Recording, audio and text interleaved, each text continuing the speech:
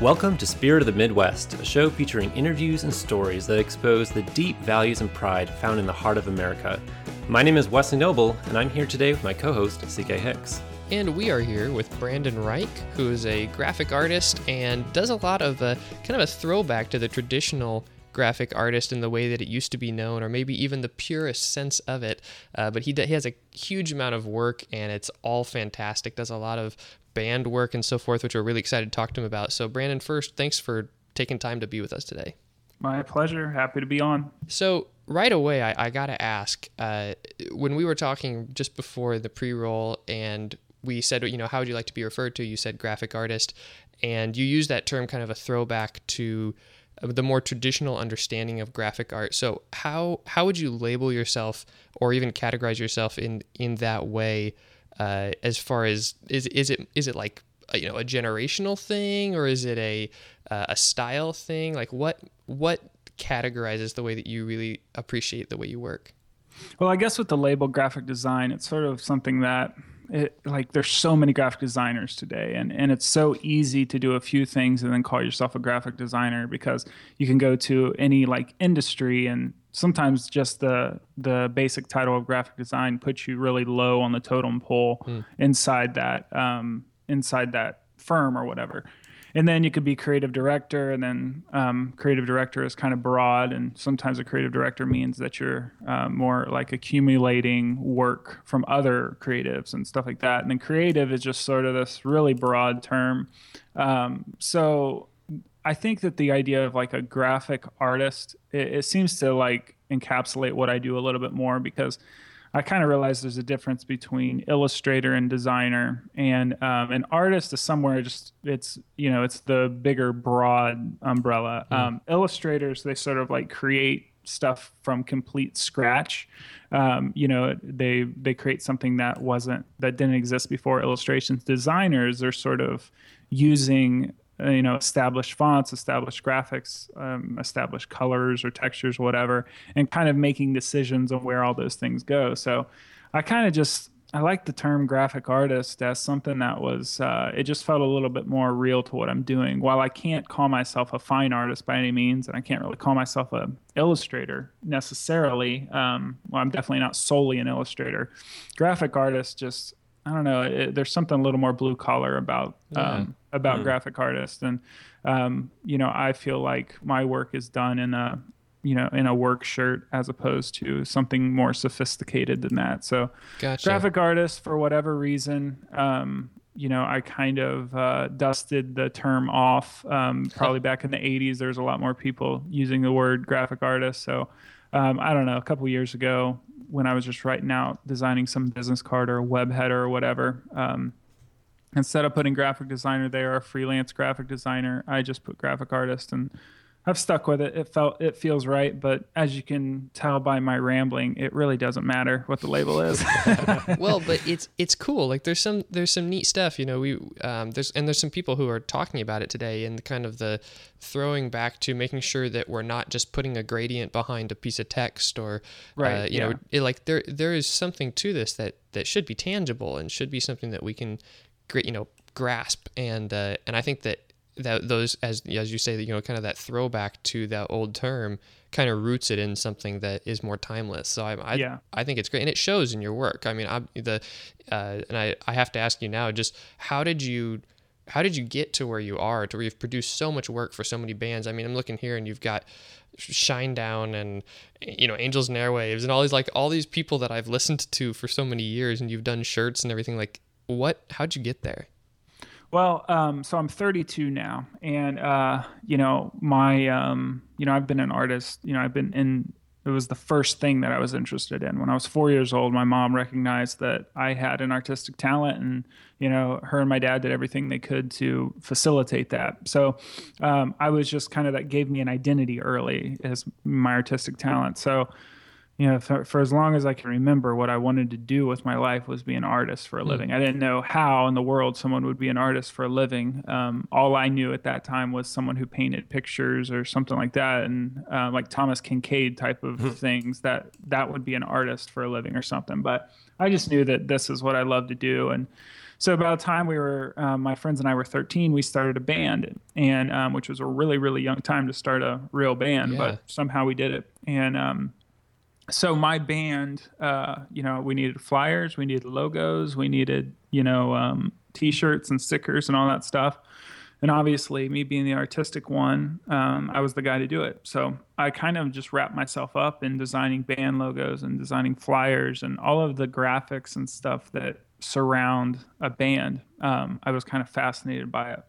So by the time we were 18 years old, we actually signed to a record label called Tooth and Nail in Seattle, and we put out 3 records over the course of our career, and we toured the country, we went overseas, and we did all that stuff. So in that experience, we met a bunch of other bands, and the bands liked our merch, and they wanted to know who designed it. And I said, I did. And they said, can you design some for us? Sure. And so that was sort of the whole thing snowballed. And then after a while, a lot of these bands, as the bands get bigger, they deal with bigger companies that kind of facilitate all this merchandise. So now the majority of my work comes from these merchandising companies, and Okay. I'm on their list of top freelancers to churn all this work out. So, any week I'll be designing stuff for Carrie Underwood to Slipknot, or I don't know. I've got Muse and POD and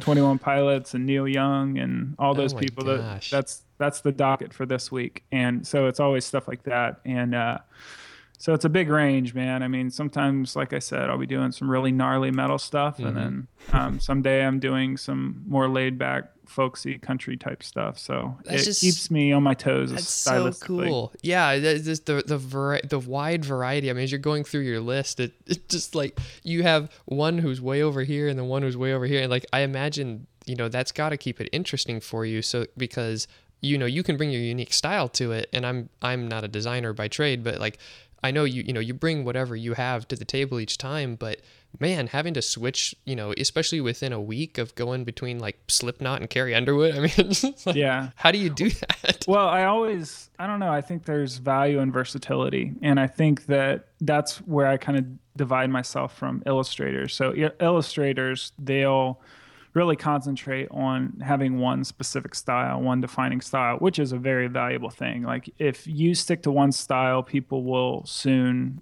start, contacting you to do that one style. And it's very valuable. But for whatever reason, I just saw more, I don't know, I was more interested in being versatile. I think that I looked up to more design like firms than I did one single designer. I never found one single designer and said I wanted to be just like them. I more enjoyed looking at like a whole design firm's portfolio and seeing that all the work was so different, and somehow they could do that and then they could do something completely different from it. That was really interesting to me, and I've been lucky to stay super busy for this past decade, and so it stretches me from this style to this style to this style. I guess the bad thing is I don't know what my style is, but the good thing is that I can do a whole lot of different styles, and I make a living doing it. So it's a valuable, I guess it's a valuable asset to be this versatile. Yeah. So as a graphic artist for these ginormous bands, what do you do? What's your output for them? My output, you mean specifically what do I like your deliverables? Yeah. the amount, or what do I actually provide? Or like, I know that you said that you do like some graphic tees and stuff like that, but like, is that like your main focus then for these bands? Well, so I care a lot about workflow and simplicity, and I want to keep my work churning out. So my final product is a simple file, a Photoshop file or an Illustrator file, whatever.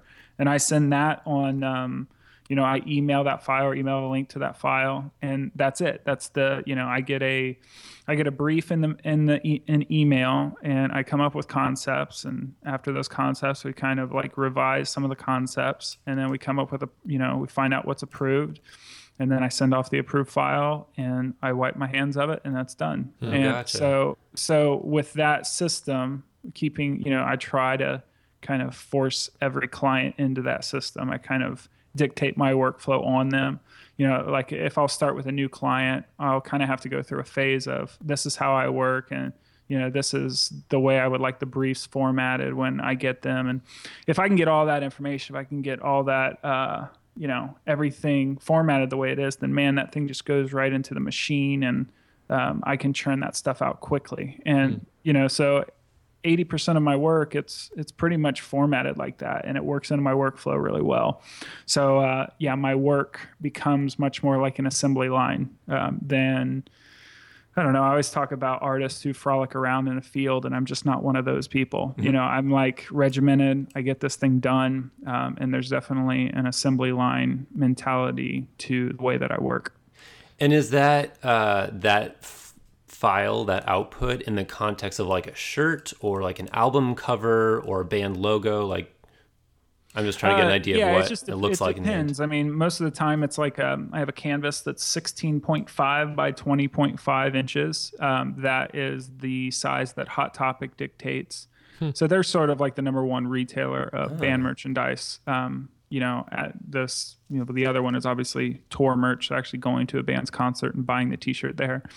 So I just work in a canvas that size, and I send out a file, and I call out the colors that are on that file. You'll probably notice that most of my work is, less than 3 colors. I keep the work super simple as far as the coloring goes.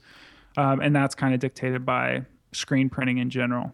If you come up with a design that needs like 8 colors, then the printers are going to hate you, and then the band, they're really going to be bummed when they get the bill for the 8 color t-shirt when the 1 color t-shirt sold the best and it was cheaper to print. So kind of the economics of the screen printing industry has really dictated my style quite a bit. My style is more bold and simplistic because it's on a t-shirt, and then it's not so colorful because there's only 1 color for screens.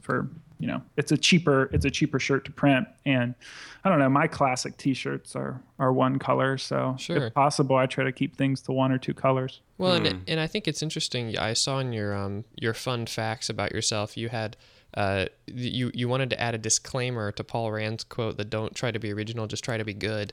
And so, it really jives with a lot of what you're saying of you want to bring in kind of that personal style that you have and make an original work. But then the simplicity of it is, let's strip away the stuff that isn't needed and just leave like the essence of what the band is, and just totally. I love that. I think that's just such a great, because then you get a clean result each time. You're never going to get a templated result. And that I'm in the web industry, and I see a lot of templates, and so it's refreshing to hear someone who's a designer and say, let's just bring something to it and make each work unique. So one of the things we love to do is hear a little bit about the kind of, because you're an Ohio native, yep. And you had a graduating class of 83 people, I see on your bio, which is just amazing. And so one of the things that we love is to kind of try and draw out what about living inside kind of the greater Midwest area gave you that personal flair or that, that creative touch that you have. And you say you've kind of always been into this kind of stuff. So how do you feel like the pace of life or the size of town or whatever, like how did those things influence you in your kind of creative journey or process? Well, there's a lot of layers to this answer. I could write a book about the question you just asked me. Oh, you should. Yes. I might. So let me see. All right. So my town, like I said, it's called New Lebanon, Ohio. It's just west of Dayton, Ohio. So Dayton, Ohio is the city around us. So if you go west from Dayton, Ohio, if you're downtown Dayton, you drive west, you'll go through a town called Drexel, and that's pretty ghetto. And then you'll have my town, New Lebanon, and then you go further west, and there's a town called West Alexandria. Now, with Drexel being very ghetto and West Alexandria being almost all farmland, New Lebanon gets stuck in the middle of those two. So I like to say on one side is Eminem, and on the other side is Toby Keith. So I grew up somewhere in the middle of that whole thing. And obviously, you know, it's a small town. I love the small town.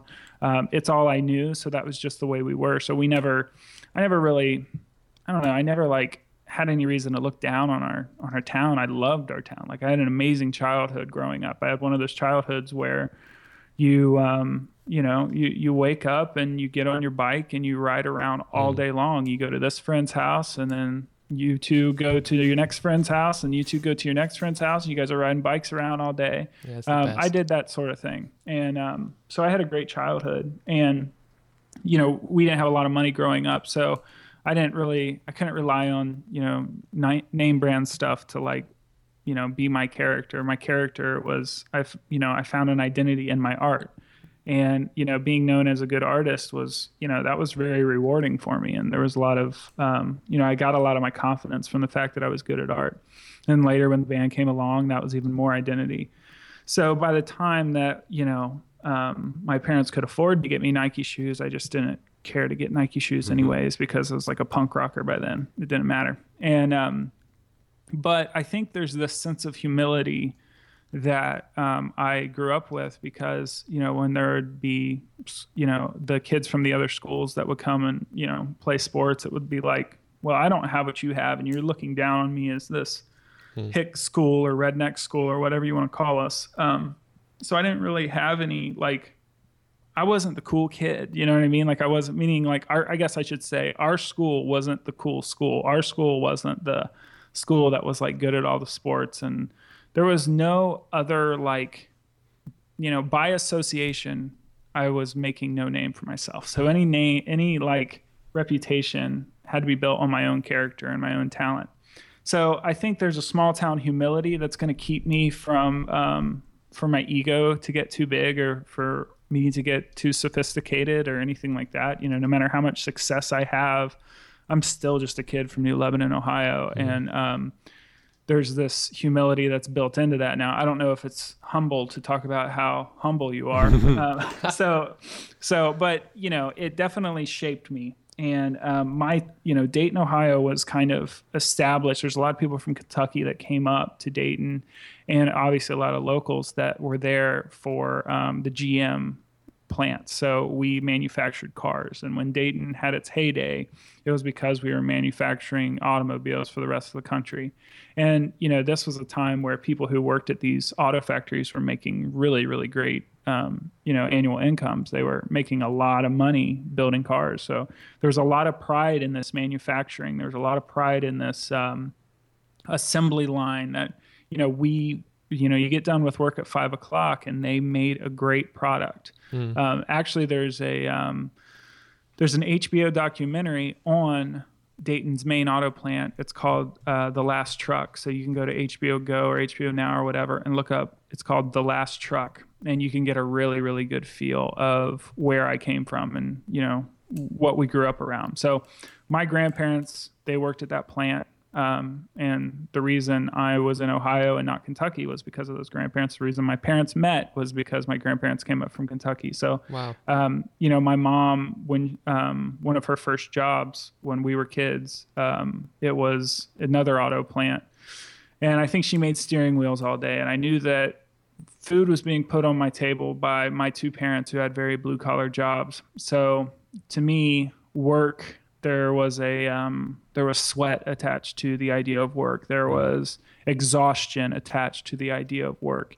Work was never like wearing a suit and tie, sitting at a clean desk in an office. That, like, whatever that sophisticated version of work was, it didn't make sense to me. So I think there's something in the back of my mind all the time about, you know, if you're going to make a living doing something, you have to it has to be something that's going to exhaust you.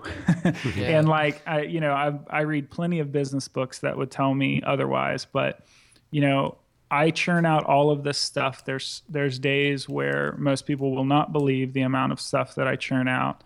And at the end of that day, you know, I'm massaging my temples and I'm squeezing, you know, right between my eyes, and I'm rubbing my face because I'm exhausted. And now, I'm not going to act like this was as hard a work as my mom or dad had to do to put food on my table, but it's hard work. It's creative work. It's demanding. It's a lot. It's pushing myself more than I ever thought I could. And I do that on a daily basis. So, at the end of the day, I look at my house and I look at my property and I look at, the life I've built for myself. And I feel like it's something that I earned through hard work. And that feels good. I don't feel like I took a shortcut. I don't feel like I didn't get any handouts to get where I am. And it feels good because I feel like I did it with hard work. Sure, it's graphic design, but it feels like hard work to me. See, my hat's off to you, because I was raised in a similar home where I watched, my mom stayed home with us, but then, I watched my dad do whatever he had to do to make sure that we had what we needed. And we're just raised with that understanding of that, I think flows through a lot of the Midwest of, the effort you put in, you can get an equal return if you're diligent and you're smart about it and you ask for help when you need it. But, it's directly tied to the amount of sweat equity that's within whatever you're doing. And so I hear you, and I love the way that you put that about make a living from something that exhausts you. That's really excellent. So, yeah. I mean, I know that I grew up that way, and this is a question that gets me sometimes. So how do you take that, you take your pursuits and you're rubbing your temples and stuff and take some time and recharge? Like what do you do to relax or recharge or kind of unplug so you're not rubbing your temples and you kind of get a deep breath and get back into it? Well, the short answer is nothing. I'm on a treadmill. I'm on a hamster wheel all the time. And, but lately, I guess about past 3 months, I've taken time to meditate for 15 minutes every morning. So my morning routine is wake up, go into the shower, get dressed, go downstairs, get coffee, walk out onto our back porch, and I sit there with headphones on, and I use an app called Calm, CALM, and I do like a 15-minute meditation where essentially it's just me trying to stop thinking about stuff and breathing for 15 minutes. It's not, it's not that hippie, or it's not too, it's not too new agey. It's just a real simple sit down and relax for 15 minutes. And that's really what I need. I need to get to a point where I can just get my brain to stop, or at least get my brain to stop stressing. I definitely established a pretty stressful workflow for myself. And I mean, I'm still trying to fix it. I'm always trying to fix it. But the problem is that when you love what you're doing, that label of being a workaholic doesn't feel so like insulting. Yep. It's like, well, if you can do, it's like somebody who plays golf all day, or somebody who I don't know, whittles wood, or whatever somebody's hobby is. Like, I get paid to do my hobby. So, that's my workaholism is a little more justified, not fully justified, but a little more justified. So yeah, what was the other part of that question that you asked before? No, I mean, I think you answered it. The biggest thing is like you said, it's that when you're raised with that kind of sweat equity equals results mentality, and then you do something, you find something where you can genuinely dig in and go, man, I love this. It's really, I think the relaxing or the rest or the deep breaths, you look different to each person, and and I love the idea of just kind of that everyday quiet time where, whether that's listening to, whatever sounds come through that app for 15 minutes in the morning, or for some of us, it might be morning prayer time, or, whatever it is, like having something that you get a regular interval of downtime, I think is just such a big deal, and it's so overlooked in our society. Yeah. Like even the way that Sundays have changed, historically through American history, where it used to be just kind of understood that people weren't going to be doing much because that was their time to take a break. Yeah. And that goes a long way though, because that's the mental health and everything that brings, and the creative. I imagine you see a fairly good boost in your creative energy when you get up from that, and you're like, okay, now I can take on anything. Yeah, I think so. I mean, I think that if I don't see a boost in creativity, I definitely see a decline in creativity when things are a little bit too mashed together. There is a moment where the deadlines are too crazy that I can't even be creative in those. So it's, there's projects that'll come along and be like, we really need this today. It's like, well, there's no room for me to be creative and there's no room for me to enjoy this today. So I'm just going to get you work that solves your problem. And there's not really going to be any inspiration behind it. It's just getting it done. But, you know, sometimes that work is fine and sometimes that work is really good too. So I go back and forth. I think one of my biggest struggles is trying to decide if I'm doing better work, if I'm doing it quick. I think I can make the statement that getting more time doesn't necessarily make work better. I think that there's instincts that we have that we can rely on if we have to churn something out in an hour or if we have to churn something out in a month. I think that those initial instincts that we'd probably throw together in an hour are still pretty good. And I don't know how much more we're going to polish them up with another 29 days. I think that letting a project sit around for too long is going to cause you to like overcomplicate it and start adding things when really the essence of what you're doing should be taking away as much as you possibly can. I've done these talks recently and, you know, I'll do a little lettering thing just for like one point of the talk as opposed to just having keynote typed out. And one of my little points was simplicity takes courage. And what that means to me is that, you know, there's something about adding things to our work that sort of like devalues it or devalues the original idea. I believe in my original idea and I have enough courage in my original idea to just take that and say, when you told me your problem, I did this, this, and this. And this works for you. Now, I could sit here and keep polishing it up and add some things and second guess myself and all that stuff. But I've been doing this long enough to know that that's not going to make it better. I think also like designers think that they're kind of trying to impress their client with how much time they spend on something. I'd rather impress them with maybe how much thought was put into something, but how much time was put into something, I think is kind of, I don't know, counterproductive. Like if you can solve someone's problem quickly, then that also makes you a valuable asset. So I think my clients use me because I'm reliable, I'm available, and I'm quick. And I think there's value in being fast with projects. And I know there's plenty of designers that would fight me on that. But me personally, for the success that I've had in this industry, speed is pretty valuable. So in the current kind of flow and system or ecosystem of design today, and even maybe within the people who are not just doing the design but also appreciating the design, do you notice kind of generational differences between, you know, I'm about to turn 30 this year, so between our generation and someone who might, you know, be in their real early 20s, like like me. Oh yeah, like Wesley. So do you notice differences in even just within the Midwesterners around you, but or within your industry or however you'd like to take that? But I'd be interested to hear if you have thoughts on kind of the pacing and the, you know, the sweat equity type differences that are that I don't know. It feels different when I'm nothing against Wesley, but like it feels different, you know, when you're talking to someone who's in the early 20s to someone who's maybe 30, 32, 33, because it just seems like there's just enough difference. I don't know. Do you notice that at all? Definitely. I'm fascinated by millennials. So Wesley, I'm fascinated by your age group. Yes. So I don't mean to, hopefully nothing is insulting or anything like that. I think that every generation has to kind of scratch their head at the next generation. You know what I mean? And I think that with such growth in technology and how everything is so different from decade to decade, generations that we used to call 30 years now make a little more sense in like 10-year gaps or 5-year gaps even.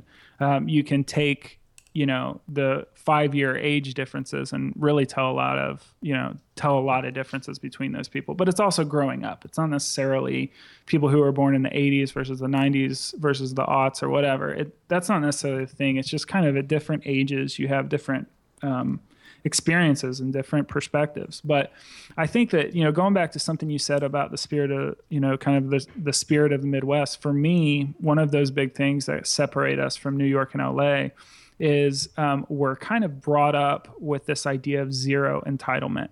And that's kind of something that's, you know, has rang true throughout my life, is that there's zero entitlement. Like, I don't deserve you to give me anything. Exactly. I don't deserve anyone to You know, I don't know. Like, I don't have a college degree, and I'm glad I don't have a college degree, because I think sometimes that college degree is really just false experience. I think that someone will show up to a new job with their degree and say, since I have this, you now need to give me this level of respect. You need to give me this, this, this, and this. And I just don't see it that way. Like, nobody owes me anything. So the only thing that I'm going to get, I have to work my butt off and get it. And so I can't, that's not like a blanket statement on millennials. I think there's a lot of people in different age groups that will do that. But I think that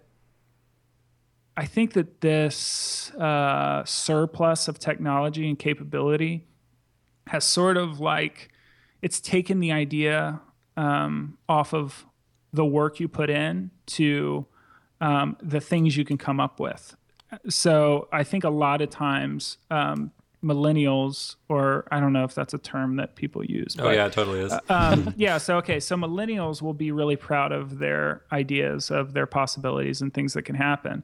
Well, you know, I would say the generation older than me is really proud of the work that they can do, the amount that they can sweat and actually churn things out. So sometimes it's like there's a million ideas for something, but the ability to make nothing. So I would rather, well, I don't know. I want to find the balance between it. I was born in 1983, and when I look Wikipedia up, they put me right between Gen X and millennials. So I think the break is 82, 83, somewhere around there. So I was born January 6th. So that is 6 days before I was born. It was 1982. Nice. So I'm right there, 82, 83. So that puts me right in the middle. And I guess I would say I have the work ethic of a Gen Xer, but maybe I have the ideas and the entrepreneurial spirit of a millennial. And, you know, I've met a lot of millennials who have all this entrepreneurial spirit, but they don't really know how to put it into practice. They just know how to have the idea. But then I'll meet Gen Xers who can work their butt off, but they don't know how to think up a new idea or think up a business idea or something like that. And so there's some balance in between there. There's value to both. Like, there's value to a generation that, you know, has always seen technology as an extension of their self. For me, I watched this internet like become popular. I watched Windows 95 come out. I watched, you know, I watched all this stuff happen at a time where, you know, 2 years before I was thinking all I could design graphics on were with markers on a piece of poster board and cut that out and then place it over top of another image. Like, I was actually doing the physical work that Photoshop and Illustrator now do. But so millennials now, they've just seen it as always that way. Facebook and the internet and all that stuff has always been there. So maybe they take it a little more for granted. I think that as time goes on, we're going to forget more and more of what it's like to work with our hands and what it's like to sweat through our work. That's why you're going to see all these like hipster pop-ups of, you know, artisan goods and handmade things, because it's kind of a response to being like, well, I've been on my phone for so long, and now I've come up with this amazing idea to not be on my phone today and make something with leather or make something out of wood, as if it's this brand new idea that people haven't been doing for ages. So it's gonna be this constant response of, okay, we've gone too far technologically. I have to strip things back down and be more primitive and have a more primitive approach to creating things. And it's always gonna be that push and pull. And so I don't know. I mean, I've got stuff to learn from millennials for sure. But I do think millennials have to learn from the people that come before them. They have to learn what it's like to truly exhaust yourself with work before they try and come up with an idea that they don't actually know how to do the technical work for. It's so good.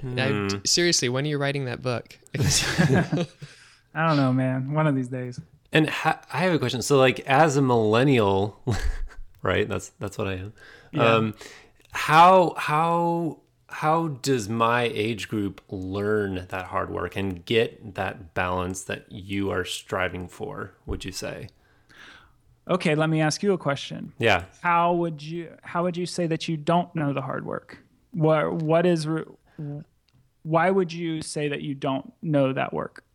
Well, I don't think there is anything at all. I think it's just like doing hard work. I think it's more of a mentality that you just adopt and you just do it, and there's just not a whole lot of technique to it. Yeah. Is that? No, I think that millennials have a odd situation where they kind of got brought up without having to, I don't know, like, did you guys have chores growing up? Did you guys have to like, you know what I mean? So I don't know. I mean, it sounds really pretentious for me to say this stuff. I guess I don't mean it that way. I guess it's like, as far as I knew, the only way you can make money was by working your butt off. And I think that millennials have learned that you can make money by creating Facebook and then get like billions of dollars. So for me, it was like when I was a kid, I've always talk about this with my wife because there was this year where, I mowed one lawn for $20 and then I really started doing the math. I'm like, man, if I mow this many, I added up. The math was that if I can make $2,500 that summer in 3 months, if I mowed lawns at this rate or whatever. I mowed like 1 or 2 more lawns after I realized all that. But it was this idea of like, that's the only way to make money. So now there's this residual or passive income that is now available, where if you create one good idea and you do the work once, and then you continue promoting it and pushing it and spending all that time forcing this thing in the eyes of other people, then one day you'll get a big payoff. It's even like you can have a startup and not put a valuation on the startup or not make any money with that startup. Then a company comes in that wants to buy you, and then they'll place the valuation on you. So it's this thing of like, I've never experienced a passive income. The most passive income I've ever experienced was something through like an online class. So that was, I did the work once and then I got paid multiple times later. Other than that, man, I'm churning out t-shirt designs and that pay relatively low to make an annual income with. So the only way I know is to constantly push out goods and to create one thing and to sell it for one price, and then create another thing and sell it for that price, and one after another. So that's sort of like the basis of what I view work as. Now, with that said, I've had plenty of peers who create one product and then just make tons of money off that one product. So they work once and get paid several times. I work once and get paid once. I work once and get paid once. So I think that there's so much opportunity now that millennials feel like they have to take advantage of that, which I don't blame them for. So like, I think there's a lot more ideas. I just have to make this one app and it's going to blow up. I have to make this one stupid YouTube video and it's going to blow up. But I just have to do this one thing, and then the money is just going to come rolling in. And for some people it has. For Mark Zuckerberg it did. For Kevin Systrom, the guy who made Instagram, it did. For all those people.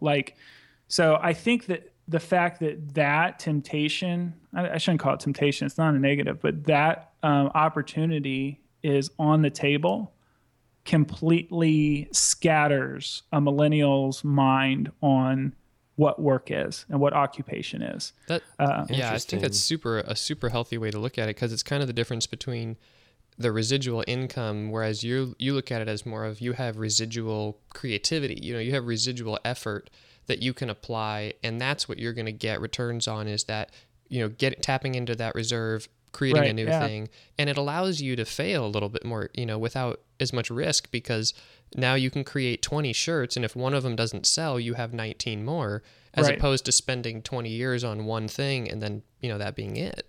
Yeah, my creativity didn't fail. My creativity's still there. Just one little product that I made with my creativity didn't work. So it's kind of like my creativity and my work ethic becomes the commodity. I've looked at the work ethic as, this was something I conditioned myself to be able to do. I mean, if you would have told me 10 years ago to create, 12 t-shirt designs in one day, my brain would have exploded. But now that's kind of a norm. You know what I mean? That's not really that intimidating that I have to do that much, because I've got this workflow set up. I've learned how to work. I learned the right tools, all that stuff. So I work fast now.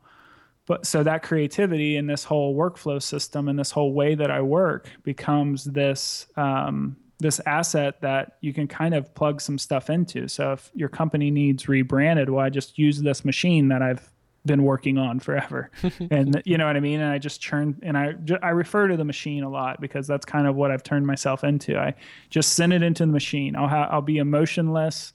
I'll just get it done for you. You know what I mean? I'll be low maintenance. I'm not going to email you back complaining about not being able to be creative or not letting my voice be heard and that stuff. I just get the work done. There's not enough time to just gripe about these projects. I get it done, and I'm reliable for people. And I've, here I am, I'm in Columbus, Ohio. Columbus, Ohio is not a blue collar city by any means. Most of the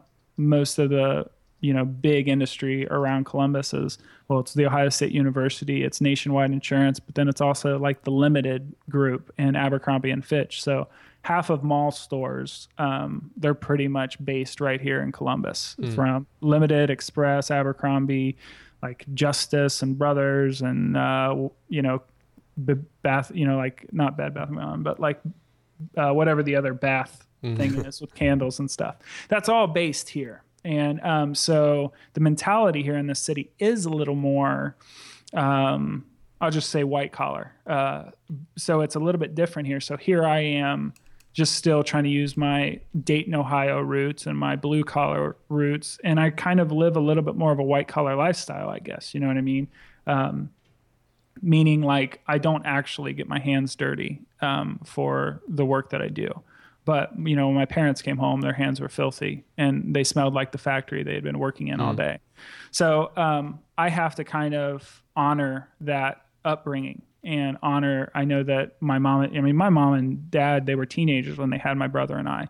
So I have to honor that, that hard work that they did to, so that my brother and I survived. And, my brother and I are living good lives now because of the sacrifice and the hard work that my parents did. So for me to have some snobby job today, I would feel like I'm dishonoring that. So I try to make sure what I do stays hard work and that I feel like I earned whatever I get. That's great. And as a last question, what advice would you have for your younger self, Brandon? Well, I guess I'm a really lucky guy that would say stick to it, like enjoy it, have fun with it, stay excited about this. I'm lucky that I haven't made any big, huge mistakes. Like I didn't take any bad career paths. Like I got out of my band before it really screwed anything up. Had I stayed in I've been with my wife since I was 16 years old. Wow. Maybe that relationship could have got messed up if I stayed in the band too long. That's kind of the only threat to my career that I've ever really had was that decision on, do I stick with music or do I go back to my main love of design? So for him, it's kind of just stick to it, man. Keep doing what you're doing. And I'm so glad that I, took the steps that I took. I'm glad that I didn't get a college degree. I'm glad that I went to a little community college in Dayton and learned the things I needed to, and then got out of there. I'm glad I did all that. I don't have any credentials that make me feel entitled that I deserve anything. So still at 32 and probably when I'm 40 and 50 and 60, I'm still going to feel like I've got to earn every little thing that I get. So that's going to give me that extra push to work harder. And this extra push to work harder has now created this operation where I just churn out a lot of work and I'm capable of doing a lot of work. So I'm grateful for that. And looking back at a 10-year career, over 10 years now, I'm glad that I've kept at it. I'm glad that I didn't try something different or whatever. I'm just glad that I just stuck to it and got my head down and kept working. Love it. That's really excellent. Well, hey man, thank you so much for your time. Now I wanted to say real quick that people need to be keeping their eye open because you said you're kind of musing over the beginnings of a podcast. Is that right? Yeah, I've got a lot to say, and I've got a lot of opinions, and there's some really great fusion here between graphic design and the music industry, and that's kind of my whole career has been bouncing between those two. Graphic design is one thing, but when you do it in the music industry, there's this whole other thing. So there's bands and how those bands want to be perceived, and how that makes me think about the work and all that stuff, but also anytime I try to talk to somebody about graphic design, that talk will turn into a talk about life and why we're here and some existential conversation. So I think that, my wife has heard everything. My wife has heard every gripe that I have. So instead of driving her nuts or, trying to have these heavy conversations with family members when we're getting together for Thanksgiving, maybe it would be better if I just talk into a microphone and hope that there's some public out there in internet land and podcast world that will take some interest. So I think I'm going to do it. I'm still working on the name and working on all that sort of thing. I hope there's an audience out there for it. I hope there's people who want to hear what I have to say. And I hope it's something that I can find some time to be really diligent with. Yeah. Well, I mean, you let us know, because I will definitely listen into that. That just sounds fantastic. Awesome, man. I need all the help I can get. All right. Well, thank you so much for your time. We really no appreciate you taking time out of your grind to talk with us. And for all of you, you can get to know Brandon over at Brandon Reich, RIKE.com, or on the Twitter at Brandon Reich. And you can learn more about this show at spiritofthemidwest.fm. Please take a moment if you enjoy the show, or even if you don't, leave a review and a rating, and we'd love to hear from you, and it just helps us get found and make our show better. So we'd really appreciate it. But thanks for tuning in, and we look forward for you to join us next time on Spirit of the Midwest.